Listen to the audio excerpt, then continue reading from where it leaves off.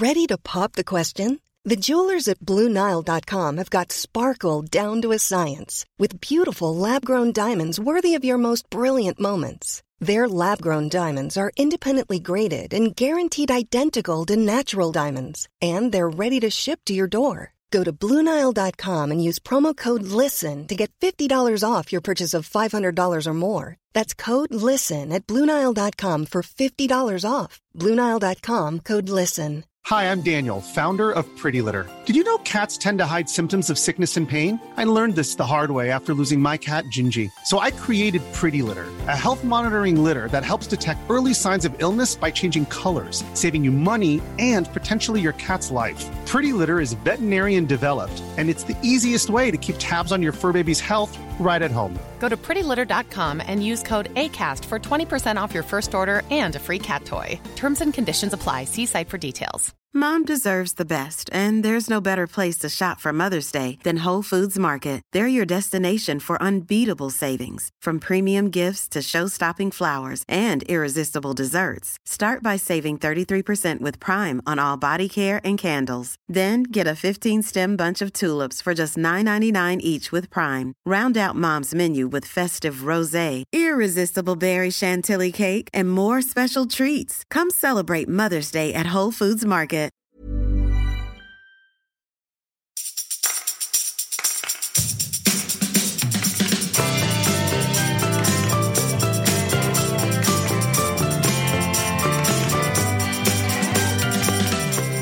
Hej! Hej!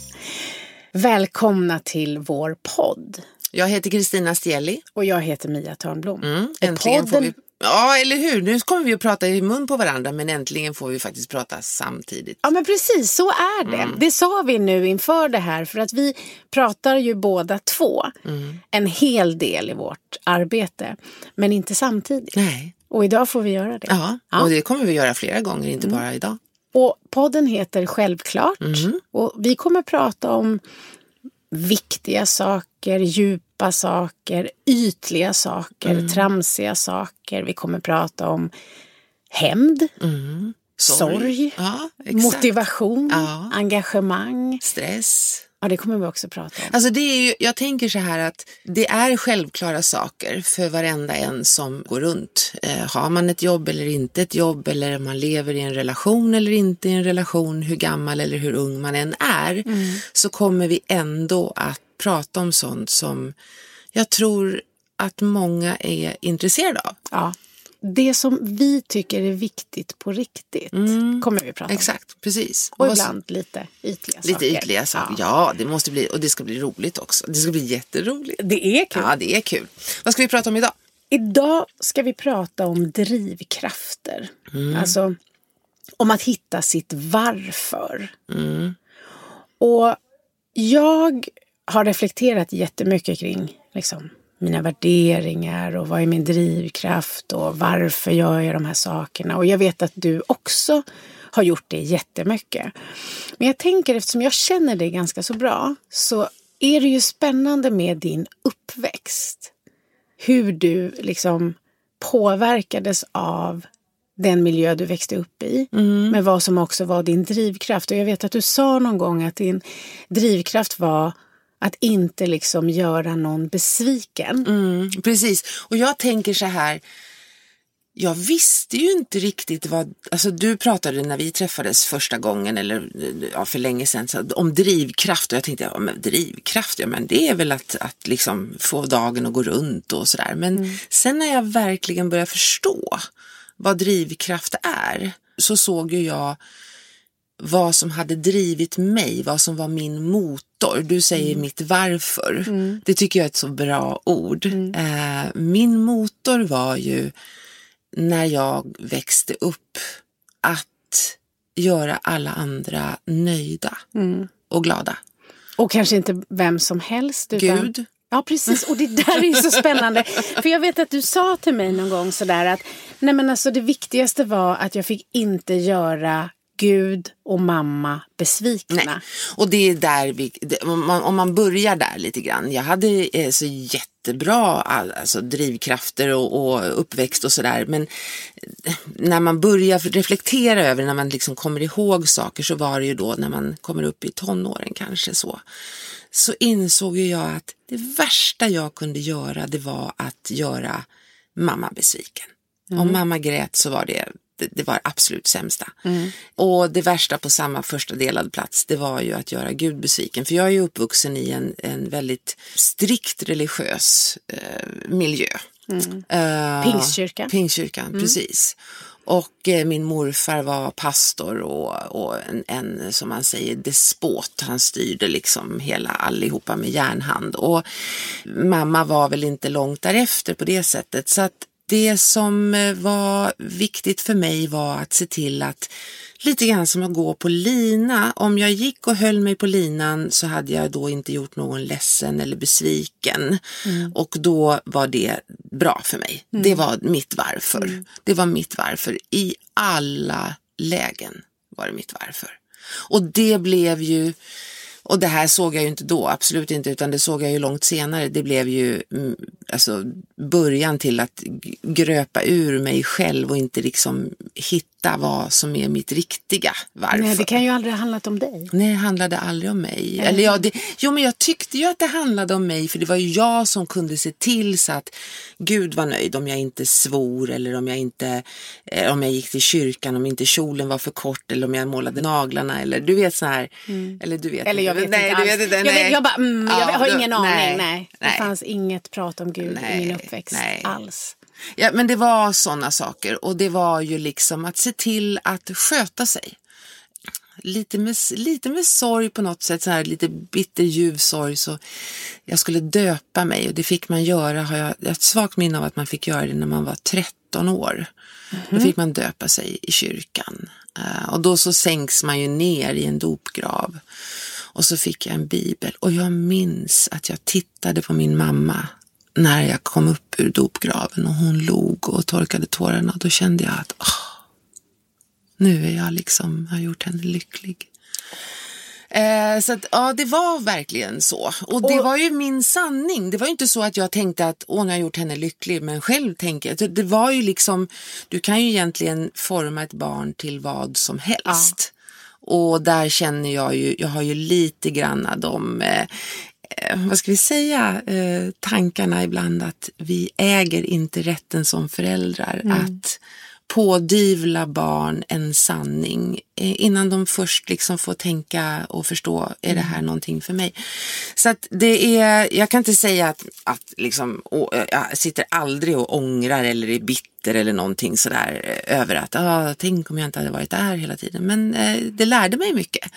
Och jag ser tillbaka på det med både respekt och en viss form av, idag när jag är här idag, fascination över att jag kunde liksom trollas bort så.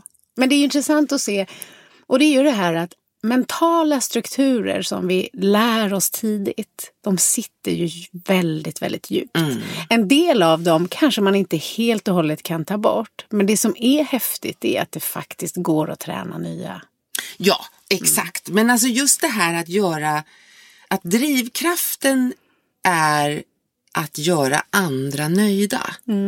Har du ingenting? Jo, absolut.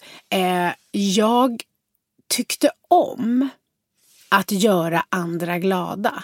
Alltså det gav mig någonting, så jag tror att jag fick mer någonting. Alltså jag fick bekräftelse, jag fick utdelning.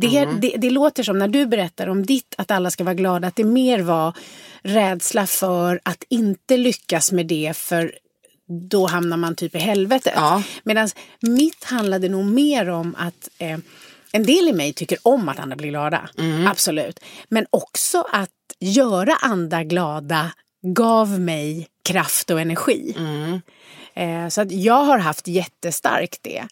Om jag skulle titta på vad som är min drivkraft idag, så tror jag, för 20 år sedan så fick jag ju en andra chans i livet. Exakt. Jag blev nykter och det har gjort att jag liksom, jag tänker inte slarva bort att jag fick en andra chans. Nej. Jag tänker inte stressa fram en massa saker och känna som att så här, jag måste hinna med. Jag har inte den typen. Jag har en otrolig inre trygghet. Men jag tänker liksom tillåta mig att välja det som är rätt för mig. Och välja att ta tillvara. Jag har ju 2 stora händelser som har påverkat mitt varför och min drivkraft. Och det är både att jag blev nykter för 20 år sedan. Och sen också att min förra kille tog livet av sig för 19 år sedan. Och det gjorde ju att jag var 30 år och förstod att det är inte säkert att det man älskar alltid finns kvar. Jag fick uppleva det. Det var inte bara en prat. Och det har nog också det har påverkat mig i form av att jag skulle aldrig missa att säga till någon att jag tycker om den. Nej. Jag skulle aldrig missa att liksom tacka för något som jag har upplevt som jag är glad för. Att jag vet att det inte är säkert. Alltså vi är här och nu. Jag skulle inte när jag är och äter middag med dig sitta med min telefon och hålla på med andra saker när jag kan vara där och då med dig. Det betyder ju inte att inte vi kan titta i våra telefoner. Nej, jag fattar. Men liksom när du och jag vill vara närvarande i det som är. För att det är viktigt för mig. Men när du säger att du fick en andra chans. Så för det har jag tänkt på när du säger det ibland. Vad då andra chans? Alltså... Ja men alltså tänk sådär att jag fick ju förutsättningar så som vi får. Vi växer upp, vi får den familj vi får dem, liksom, vi hamnar i en klass och allt det där. Och jag hade goda förutsättningar. Men jag tog en massa beslut som gjorde att jag sumpade den chansen. Det får man ju ändå säga eftersom jag utvecklade ett missbruk. Och det är ju inte att lyckas i livet om vi säger så. Och det som hände då när jag blev nykter, det var ju att jag fick en till chans att göra om och göra rätt, faktiskt. Och jag lägger ingen skuld på någon annan eller mig själv att det gick. Jag vet så här i efterhand att det var en hel del beslut jag tog mot bättre vetande som ledde till där jag hamnade. Men just det här att jag fick en möjlighet att försöka en gång till. Leva livet på livets villkor efter min bästa förmåga. För då hade du då var ju din drivkraft någonting, alltså om vi pratar drivkrafter, vad skulle du säga att din drivkraft var då? Om man säger att min drivkraft idag är att ta tillvara på det här, men den är också väldigt baserad på saker som är viktiga för mig, och det är att vara generös. Men den hade jag tidigt också. Det är bara det att livet gjorde att jag tappade bort den. Så att jag hade ju grundvärderingar som var viktiga för mig, men jag tappade bort dem på vägen. Så värderingar, egentligen vad du säger, så är ju värderingar och drivkrafter lite kopplade till varandra. Jag tror att via våra värderingar så är det lätt att hämta sitt varför, sin drivkraft. Så absolut att det går ihop. Ja, för jag tänker mina värderingar då var ju att se till så att, alltså jag kommer ihåg, jag sprang emellan, vi hade när jag växte upp då i yngre tonåren, så hade vi en lägenhet i en stad i Sverige och det var 2 våningar. Och pappa hade sitt rum där uppe, liksom, han var musiker så han hade sitt rum där uppe, och mamma var ju oftast på nedre plan eller på entré, och det här traditionella, hon stod ju mest i köket och så. Och jag kommer ihåg, jag sprang emellan dem för att jag skulle medla i deras bråk. För jag ville ha, alla skulle vara snälla, alla skulle vara glada, inga konflikter, och det här var tyvärr någonting som jag minns att mamma, hon sa, ja då kan du springa upp till pappa och säga vad jag tycker om det. Och jag blev det här, så mina värderingar där blev ju indirekt också en grund för min drivkraft. Är du med? Fast där låter det nästan lite som att du inte ens hittade till dina värderingar, för det handlade inte om dig. Nej, mina värderingar var för någon annan. Alltså värderingarna var att mamma och pappa måste vara liksom glada, lyckliga och ingen får bråka. Och jag säger att drivkraft och värderingar, de hänger absolut ihop. Men jag tror att en person som drivs av hämnd om den skulle sätta sig ner och lista sina 10 viktigaste värderingar så kanske hämnd inte skulle dyka upp. Men det kan ändå vara det som gör... Man kan tänka så här att när vi tar beslut, vad baserar vi det på? Det avslöjar också en hel del. För mig är ju att vara generös jätteviktigt. För mig är att lägga tid på ideellt arbete jätteviktigt. Det är några sådana som jag har. Vad är din drivkraft? Vad är ditt varför? Ja, det här har jag ju faktiskt inte alls för så länge sedan gått igenom. Vad min drivkraft är. Och det har jag fått hjälp med. För jag har liksom varit lite osäker på vad är det för någonting. Och landat i att min drivkraft är att göra bra saker. Att vara en god person. Att vara snäll, vänlig. Att vara omtänksam. Att vara generös. Att göra bra saker. Jag tyckte det lät lite fjantigt sådär. Gå runt och göra bra saker. Liksom sopsortera och inte gå mot röd gubbe och sådana saker. Men jag har landat i det och tillåter mig själv att ha det som min drivkraft. Det är det som jag tänker, det var ett program för ett tag sedan om Ingvar Kamprad och hur han sa i slutet på programmet, jag tror att det ligger på SVT Play eller någonting, så sa han så här att varje morgon så när jag vaknar så sätter jag mig upp på sängkanten och sätter fötterna i golvet och så tänker jag, vad kan jag göra bättre? Alltså han tänkte, jag ska inte citera, men alltså någonstans där var det som att han reflekterar över gårdagen och så tänker han, vad kan jag göra bättre idag? Jag känner att drivkraft för mig är det som gör att jag studsar upp ur sängen. Att jag liksom känner, trots att jag kanske är jättetrött, så känner jag bara, vad spännande, vad roligt. Det är där mitt varför, det liksom blir som en sån här elektrisk laddning. Det bara sprakar till så. Men jag kan tänka mig också när jag pratar om drivkrafter med andra, så är det ju någon gång som jag har hört någon som sa att, det var en som sa till mig att men det är ju lite egoistiskt. Alltså och jag kan förstå det. Alltså egoistiskt att tänka bara på vad du drivs av. Du måste ju tänka på andra. Är du med? Att vara generös får vi ju själva ut någonting utav. Så det kan man ju också göra till något själviskt. Men jag tror att det är viktigt att förstå att det finns ett behov för väldigt många av oss att se till att vi har ett visst mått av sund själviskhet. Ja, för att det är först när jag tar ansvar för mig själv som jag kan vara en bra människa i en relation. Absolut. Och då måste jag ju bottna i min egen liksom, drivkraft. Och vad som motiverar mig. För motivation och drivkraft, det är ungefär samma sak. Absolut. Motivation, alltså ofta så kan man ju hämta motivation ur sitt varför, ur sin drivkraft. Så jag skulle säga att de absolut påverkar varandra. Men just det här att reflektera kring händelser och hur de påverkar oss. Vi har ju en god vän, du och jag, som heter Gunnar.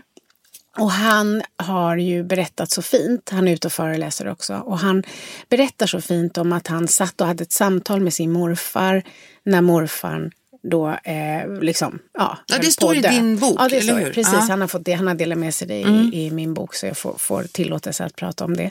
Och då är det här inte på något sätt ordagrant, men andemeningen är att hans morfar ligger där och tänker,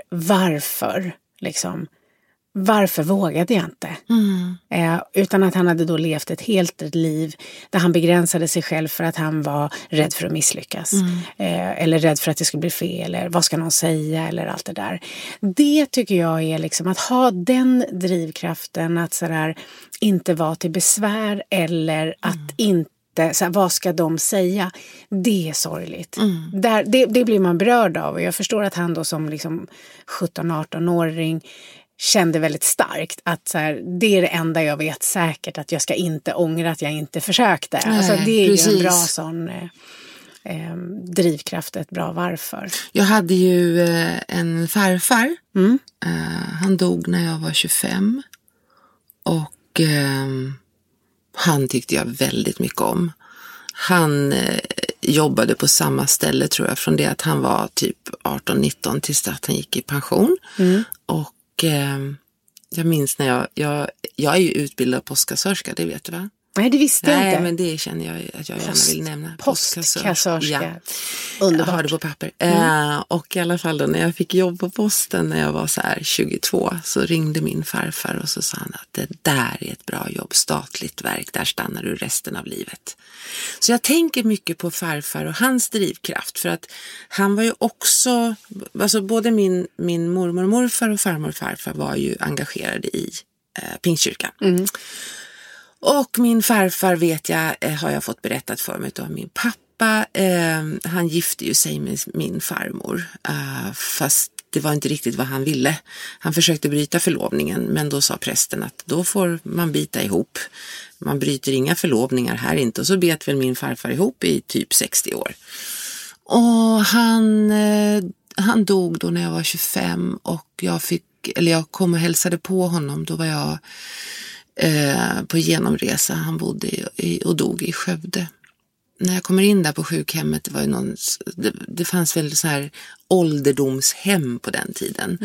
Så satt han i sängen och jag matade honom med soppa och sådär och vi pratade lite grann och så sa han till mig plötsligt så sa han bara så här: Kristina, jag ångrar mitt liv. Wow. Ja, så dog han en vecka senare. Och jag tänker så mycket på det här när liksom, jag har privilegiet att förstå att det är så viktigt att ta ett eget ansvar för vad som är nu pratar drivkraft och så. Men vad var hans drivkraft? Hans drivkraft var ju att se till så att Gud aldrig blev missnöjd och att farmor hade det bra och att barnen växte upp och att min pappa kunde spela igenom hela psalmboken felfritt på orgel och du vet alltså det var så här. Ja, eller helt.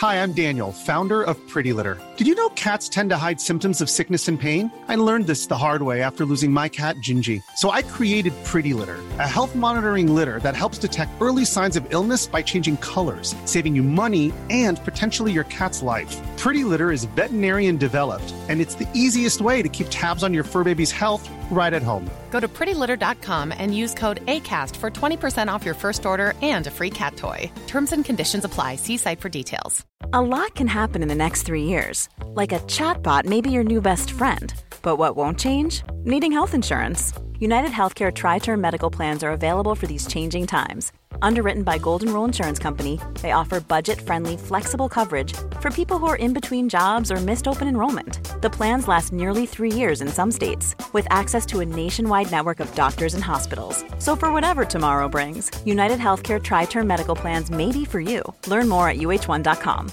Hiring for your small business? If you're not looking for professionals on LinkedIn, you're looking in the wrong place. That's like looking for your car keys in a fish tank.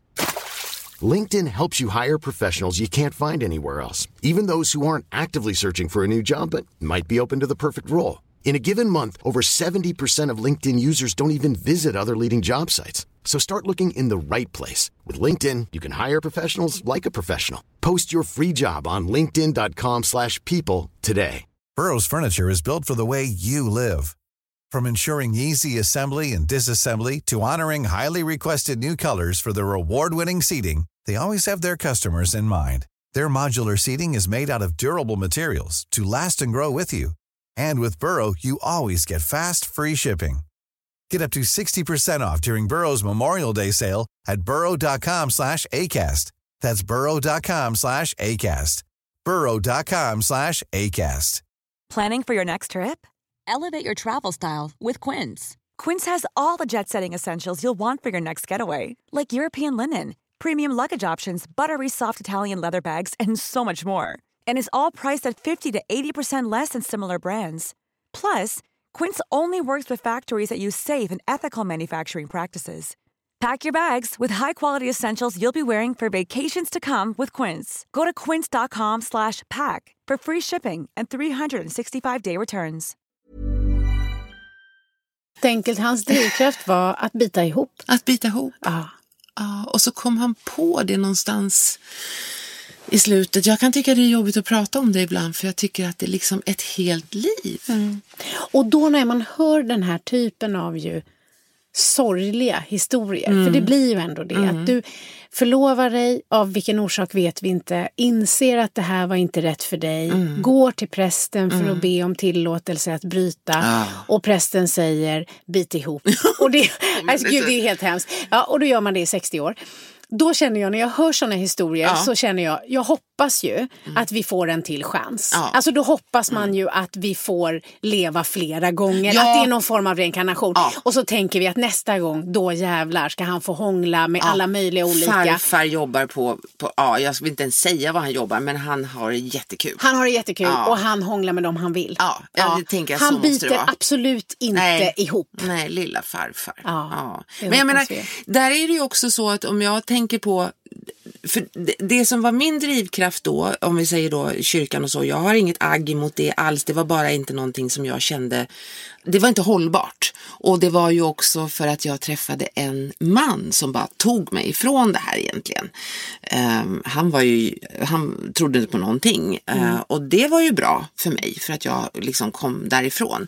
Men vet du vad min drivkraft liksom ledde till då? Nej. Det var ju att jag skulle fortsätta se till så att allting var bra. Ja, men så då var det ju han som skulle vara lycklig. Ja, så när jag gifte mig och vi fick barn, så kan jag ju se så här i efterhand att jag var ju överallt bara så här, se till så det är rent och se till så att det är bra, barnen är glada, lyckliga och nybytta och välkammade, och alla grannar kommer in och alltså, du vet, det handlade aldrig om mig. Nej. Det handlade aldrig om mig. Och till slut så tappade jag ju bort mig helt. Och det är ju först de senaste 10 åren som jag har börjat hitta till mitt eget varför. Mitt valda varför.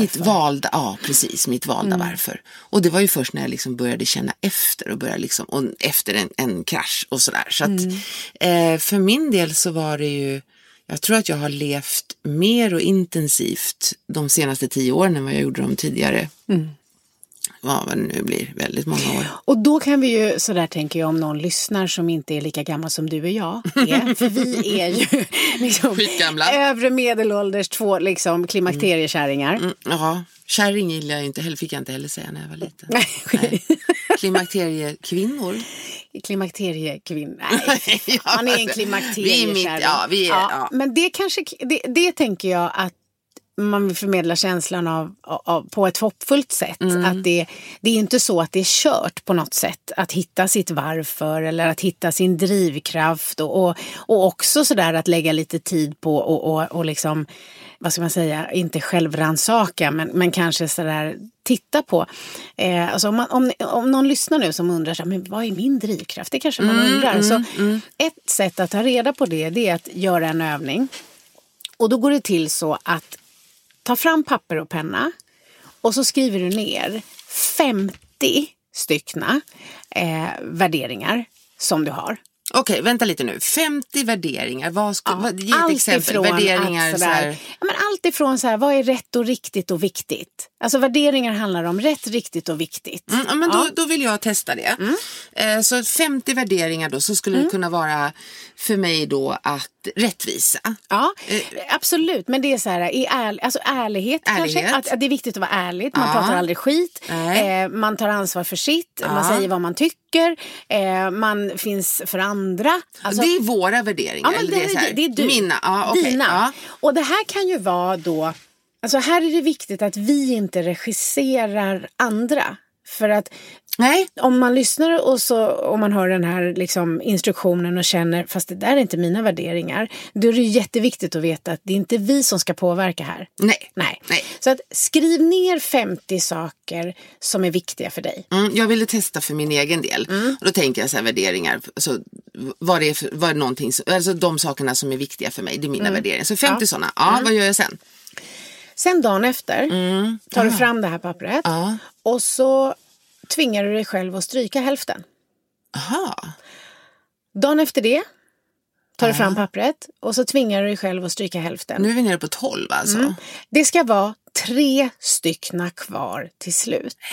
Ja, och just att man kan ju då, någon som är sådär lite snabb och slarvig tänker, jag kan skita i det där, jag börjar med att skriva 3 viktiga värderingar.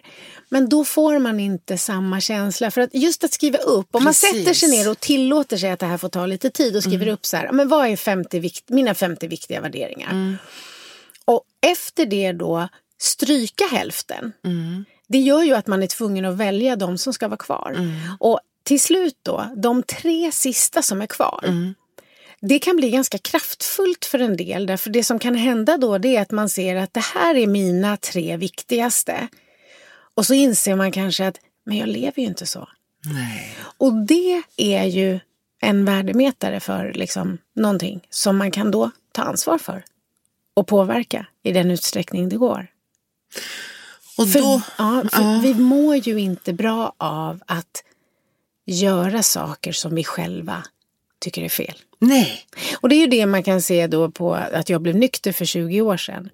Alltså i ett missbruk så som jag levde, så gick jag ju emot allt det som egentligen var rätt, riktigt och viktigt för mig. Jag har ju gjort en massa saker som jag själv inte tyckte var okej. För att överleva så rättfärdigade jag det där och då. Men det är klart att det går inte att göra våld på sig själv på det sättet utan att det påverkar en känsla av egenvärde. Och det behöver inte vara så dramatiskt som det var för mig. Men det är en bra start för att börja ta ansvar. Men just det här att se att okej, om jag tydligen nu har gjort en övning i 3 dagar som landar i mina 3 viktigaste värderingar. Att då fråga sig själv, kan jag göra någonting för att leva mer efter det som jag uppenbarligen tycker är viktigt på riktigt? Ja, exakt. Jag kan tänka mig, jag sitter och tänker under tiden. Du menar under tiden som jag pratar? Som du pratar, ja, jag lyssnar. Men alltså, jag tänker liksom just det här med 50 värderingar. Vad jag hade skrivit ner när jag var, säg, 34. Ja. Och så hade jag behövt tratta ner dem då till 3 stycken. Så hade jag ju kommit på rätt ordentligt att det här är inte så jag lever. Men tror du att du där och då hade varit så ärlig? Ja, det är det som jag tycker att den här övningen, om man säger då, det är lite finess runt den, eftersom du men du ska skriva ner 50 först, det är ju rätt många. Då hade jag skrivit ner, lyckas på jobbet, bli framgångsrik, tjäna pengar, vara en god mamma, vara en fantastisk älskarinna, bjuda hem folk alltid och och allt det hade jag ju behövt stryka, för att när jag dagen efter kommer och ska ta ner det till 25, du måste ju, det är som du säger, du tvingas ju verkligen att minimera det till 3 saker. Det är rätt lite. Och då undrar man ju liksom om tjäna pengar kommer där på plats nummer 1. Men det kanske den hade gjort för dig när du var 34. Det är möjligt. Ja. Men nej, jag tror inte det. För det som du sa här bara för en liten stund sedan, du sa att du gjorde saker som du kände var inte riktigt ärligt mot dig själv, men du gjorde det ändå. Och där tror jag att jag hade hamnat. Jag tror att det hade blivit ett uppvaknande som inte hade blivit så jättehärligt. Nej. Och jag tror ju också att om jag inte kommer till ro med mina värderingar och min drivkraft, så får det någon form av utslag rent fysiskt. Alltså att jag blir stressad, jag kanske blir ledsen eller deprimerad eller absolut. Du vet. Ja. Så att jag tror att det hänger ihop. Absolut. Och vad som också är häftigt med den här övningen, det är att det kan bli precis tvärtom.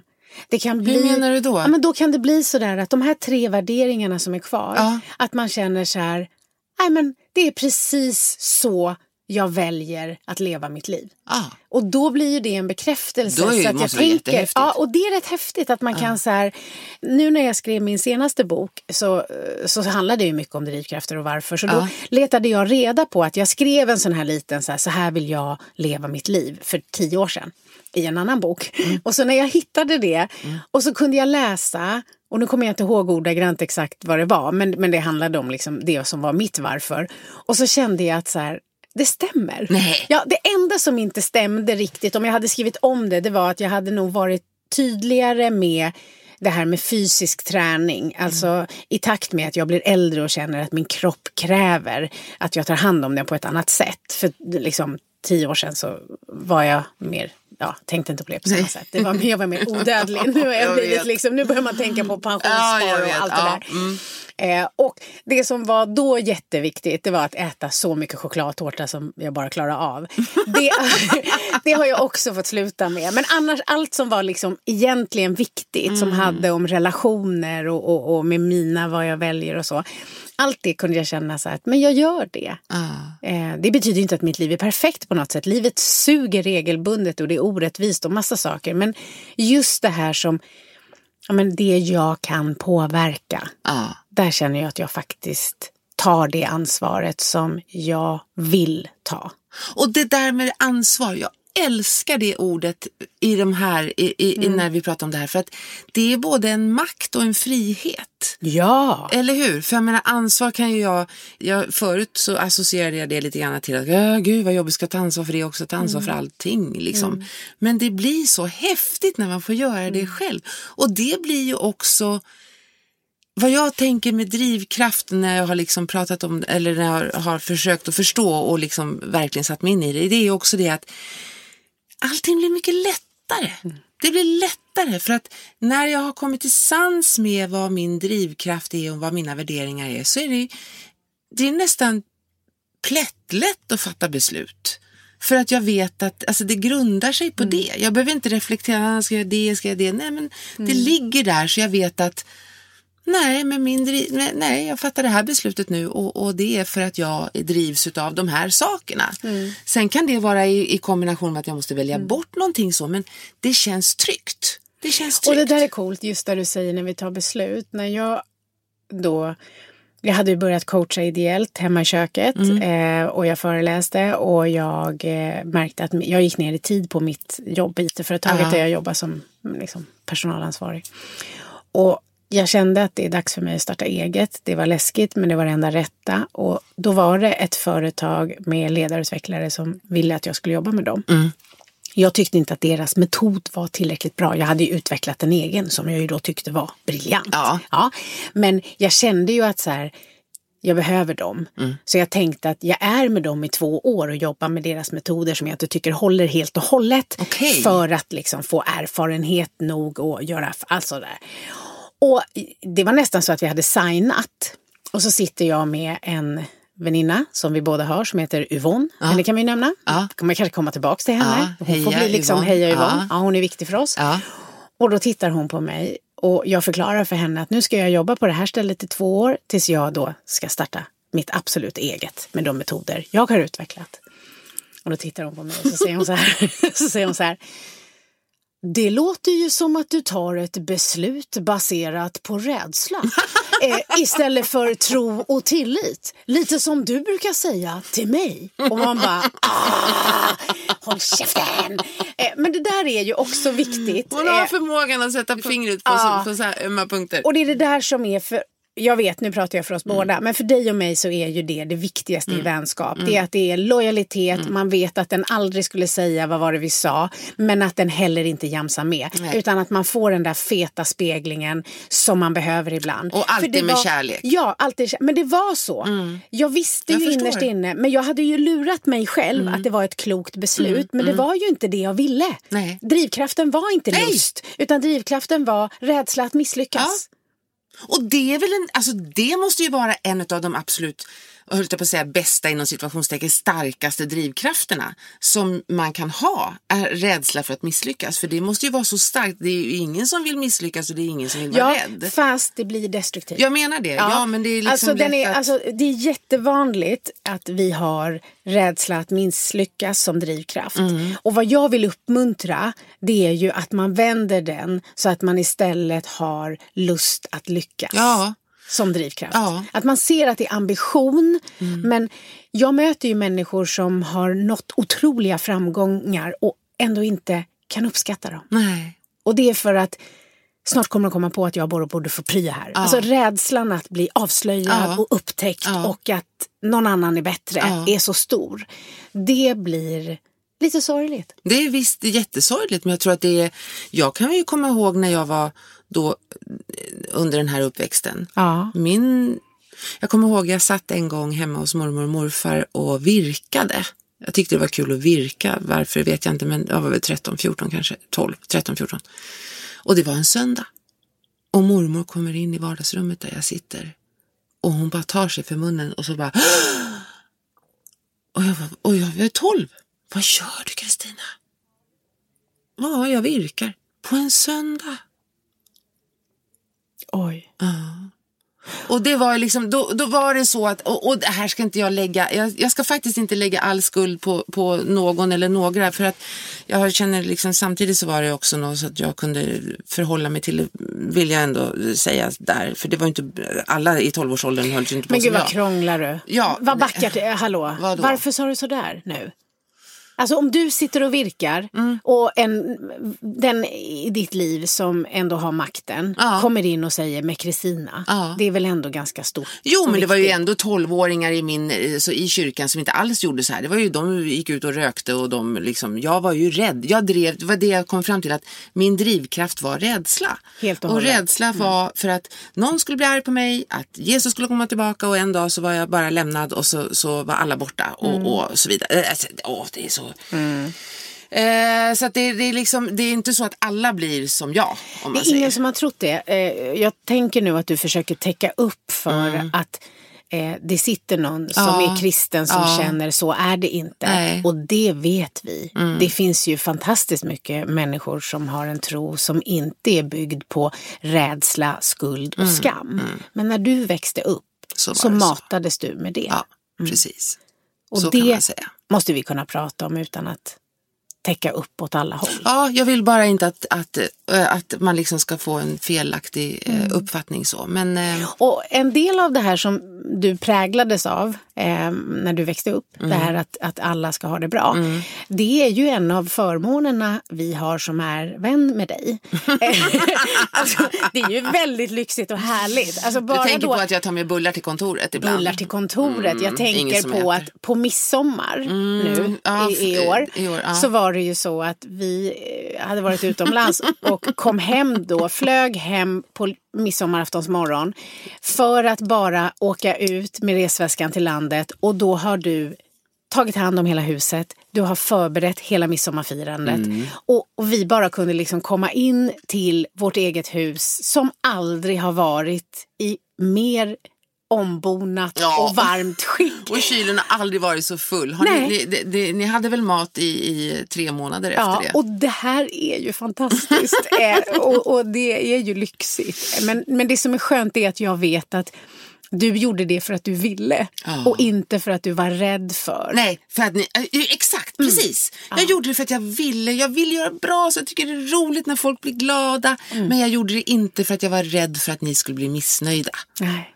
Eller så här bara, aha, har du inte handlat? Eller du var nu pratar jag om dig, men jag tänker också, för det känner jag mig trygg i.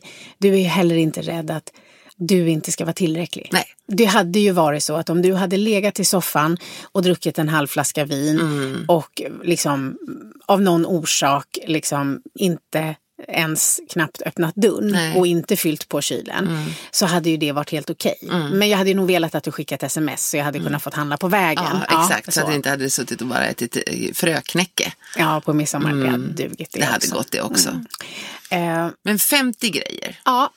Tillbaka 50 till det. värderingar. 50 stycken. Jag ska faktiskt göra den övningen. Jag vill testa mig själv. Det ska jag faktiskt göra. Riktigt viktigt för mig. Rätt viktigt. Nej, och riktigt. Alltså värderingar. Vilka är mina grunder? Ja, men det är bra ord. Rätt, och sen, viktigt och riktigt. Ja, och sen också att fråga sig själv. Vad är mitt varför?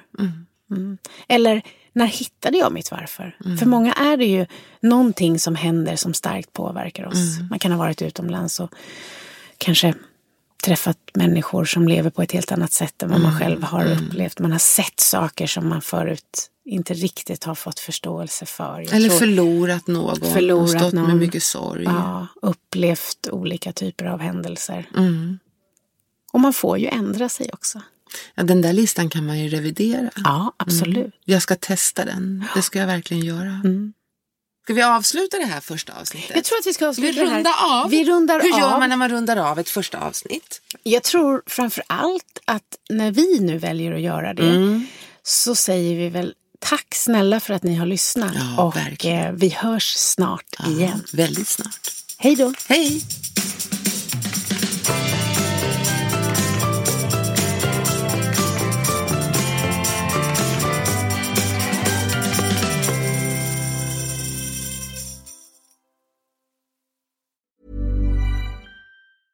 Cool fact, a crocodile can't stick out its tongue. Also, you can get health insurance for a month or just under a year in some states. United Healthcare short-term insurance plans, underwritten by Golden Rule Insurance Company, offer flexible, budget-friendly coverage for you. Learn more at uh1.com. Planning for your next trip? Elevate your travel style with Quince. Quince has all the jet-setting essentials you'll want for your next getaway, like European linen, premium luggage options, buttery soft Italian leather bags, and so much more. And is all priced at 50 to 80% less than similar brands. Plus, Quince only works with factories that use safe and ethical manufacturing practices. Pack your bags with high-quality essentials you'll be wearing for vacations to come with Quince. Go to quince.com/pack for free shipping and 365-day returns. Mom deserves the best, and there's no better place to shop for Mother's Day than Whole Foods Market. They're your destination for unbeatable savings, from premium gifts to show-stopping flowers and irresistible desserts. Start by saving 33% with Prime on all body care and candles. Then get a 15-stem bunch of tulips for just $9.99 each with Prime. Round out Mom's menu with festive rosé, irresistible berry chantilly cake, and more special treats. Come celebrate Mother's Day at Whole Foods Market.